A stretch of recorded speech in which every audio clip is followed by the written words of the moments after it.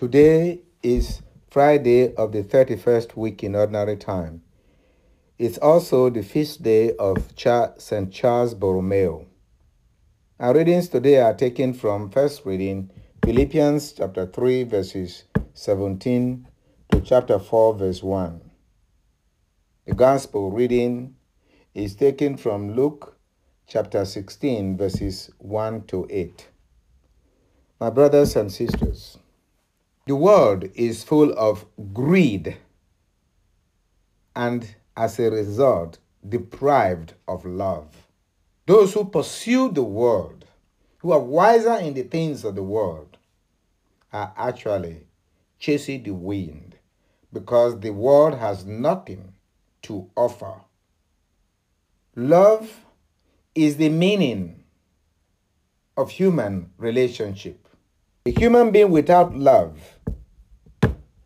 is bound to be empty. No matter how rich one is in the things of the world, the reality will dawn on him that he brought nothing into this world and he takes nothing from this world. In the world, the powerful are still afraid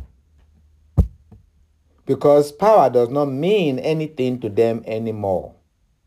The rich are suffering want, for their riches mean nothing to them. But it is the love of God in Christ that gives meaning to the world.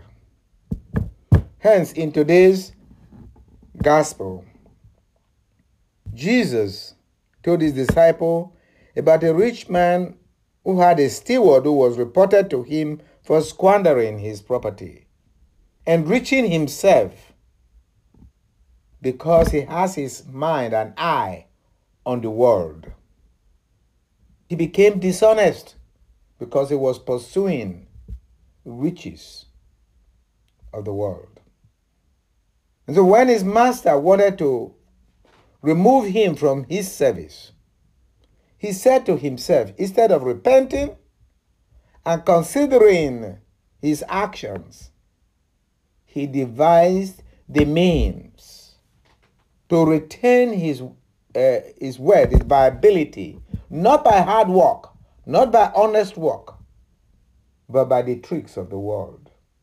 One who invests in the world, whatever we gain from the world, we will also leave it in the world. We lose it to the world. The steward, the dishonest steward, went to his master's debtor and sliced what they owe in anticipation that they in turn will show him love. He did not teach them love. He taught them dishonesty. And once they get used to dishonesty, how does he think they are going to be able to help him? For the debtors will not forget what they owe, because the steward is not the one they owe, it was the master. We owe God our lives. Let us not allow this world to consume us with the things of the world at the expense of our soul, which longs and yearns for God. Let us not see hard work as suffering, but one who does not have faith will see falsely hard work as suffering, because all they know is the gains in the world, which is they are going to all live in the world in the end.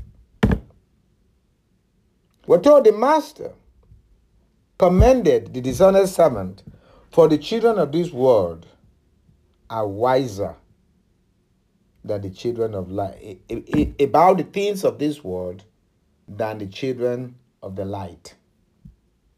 Hence, in the first reading of today, St. Paul, having been converted, having realized the emptiness of this world, urged Christians, the converts, to imitate him as he is imitating Christ. And not to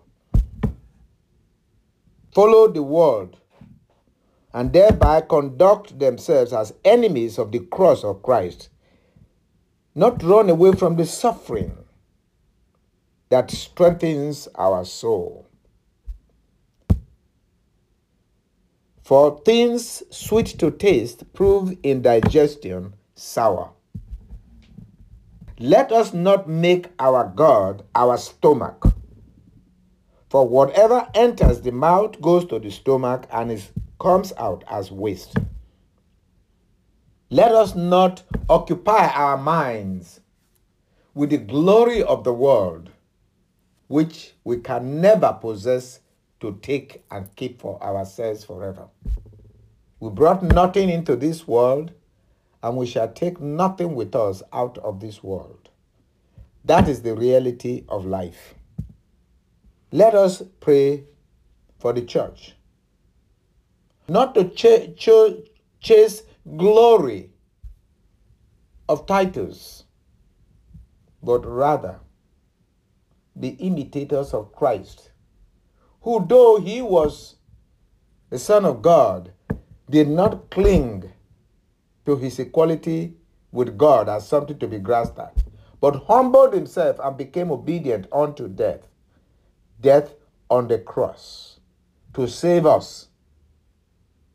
And in the end, he was glorified by God. Titles are attractive, but doing the will of God, the cross of Christ, is unattractive. Let us strive to do the will of Christ so that we can share in his glory. May the church remain faithful to the teachings of Christ, which St. Paul was faithful to, and also St. Charles Borromeo, even though he came from a rich family, made himself poor for the sake of his calling to serve Christ. We ask all this through Christ our Lord. Amen.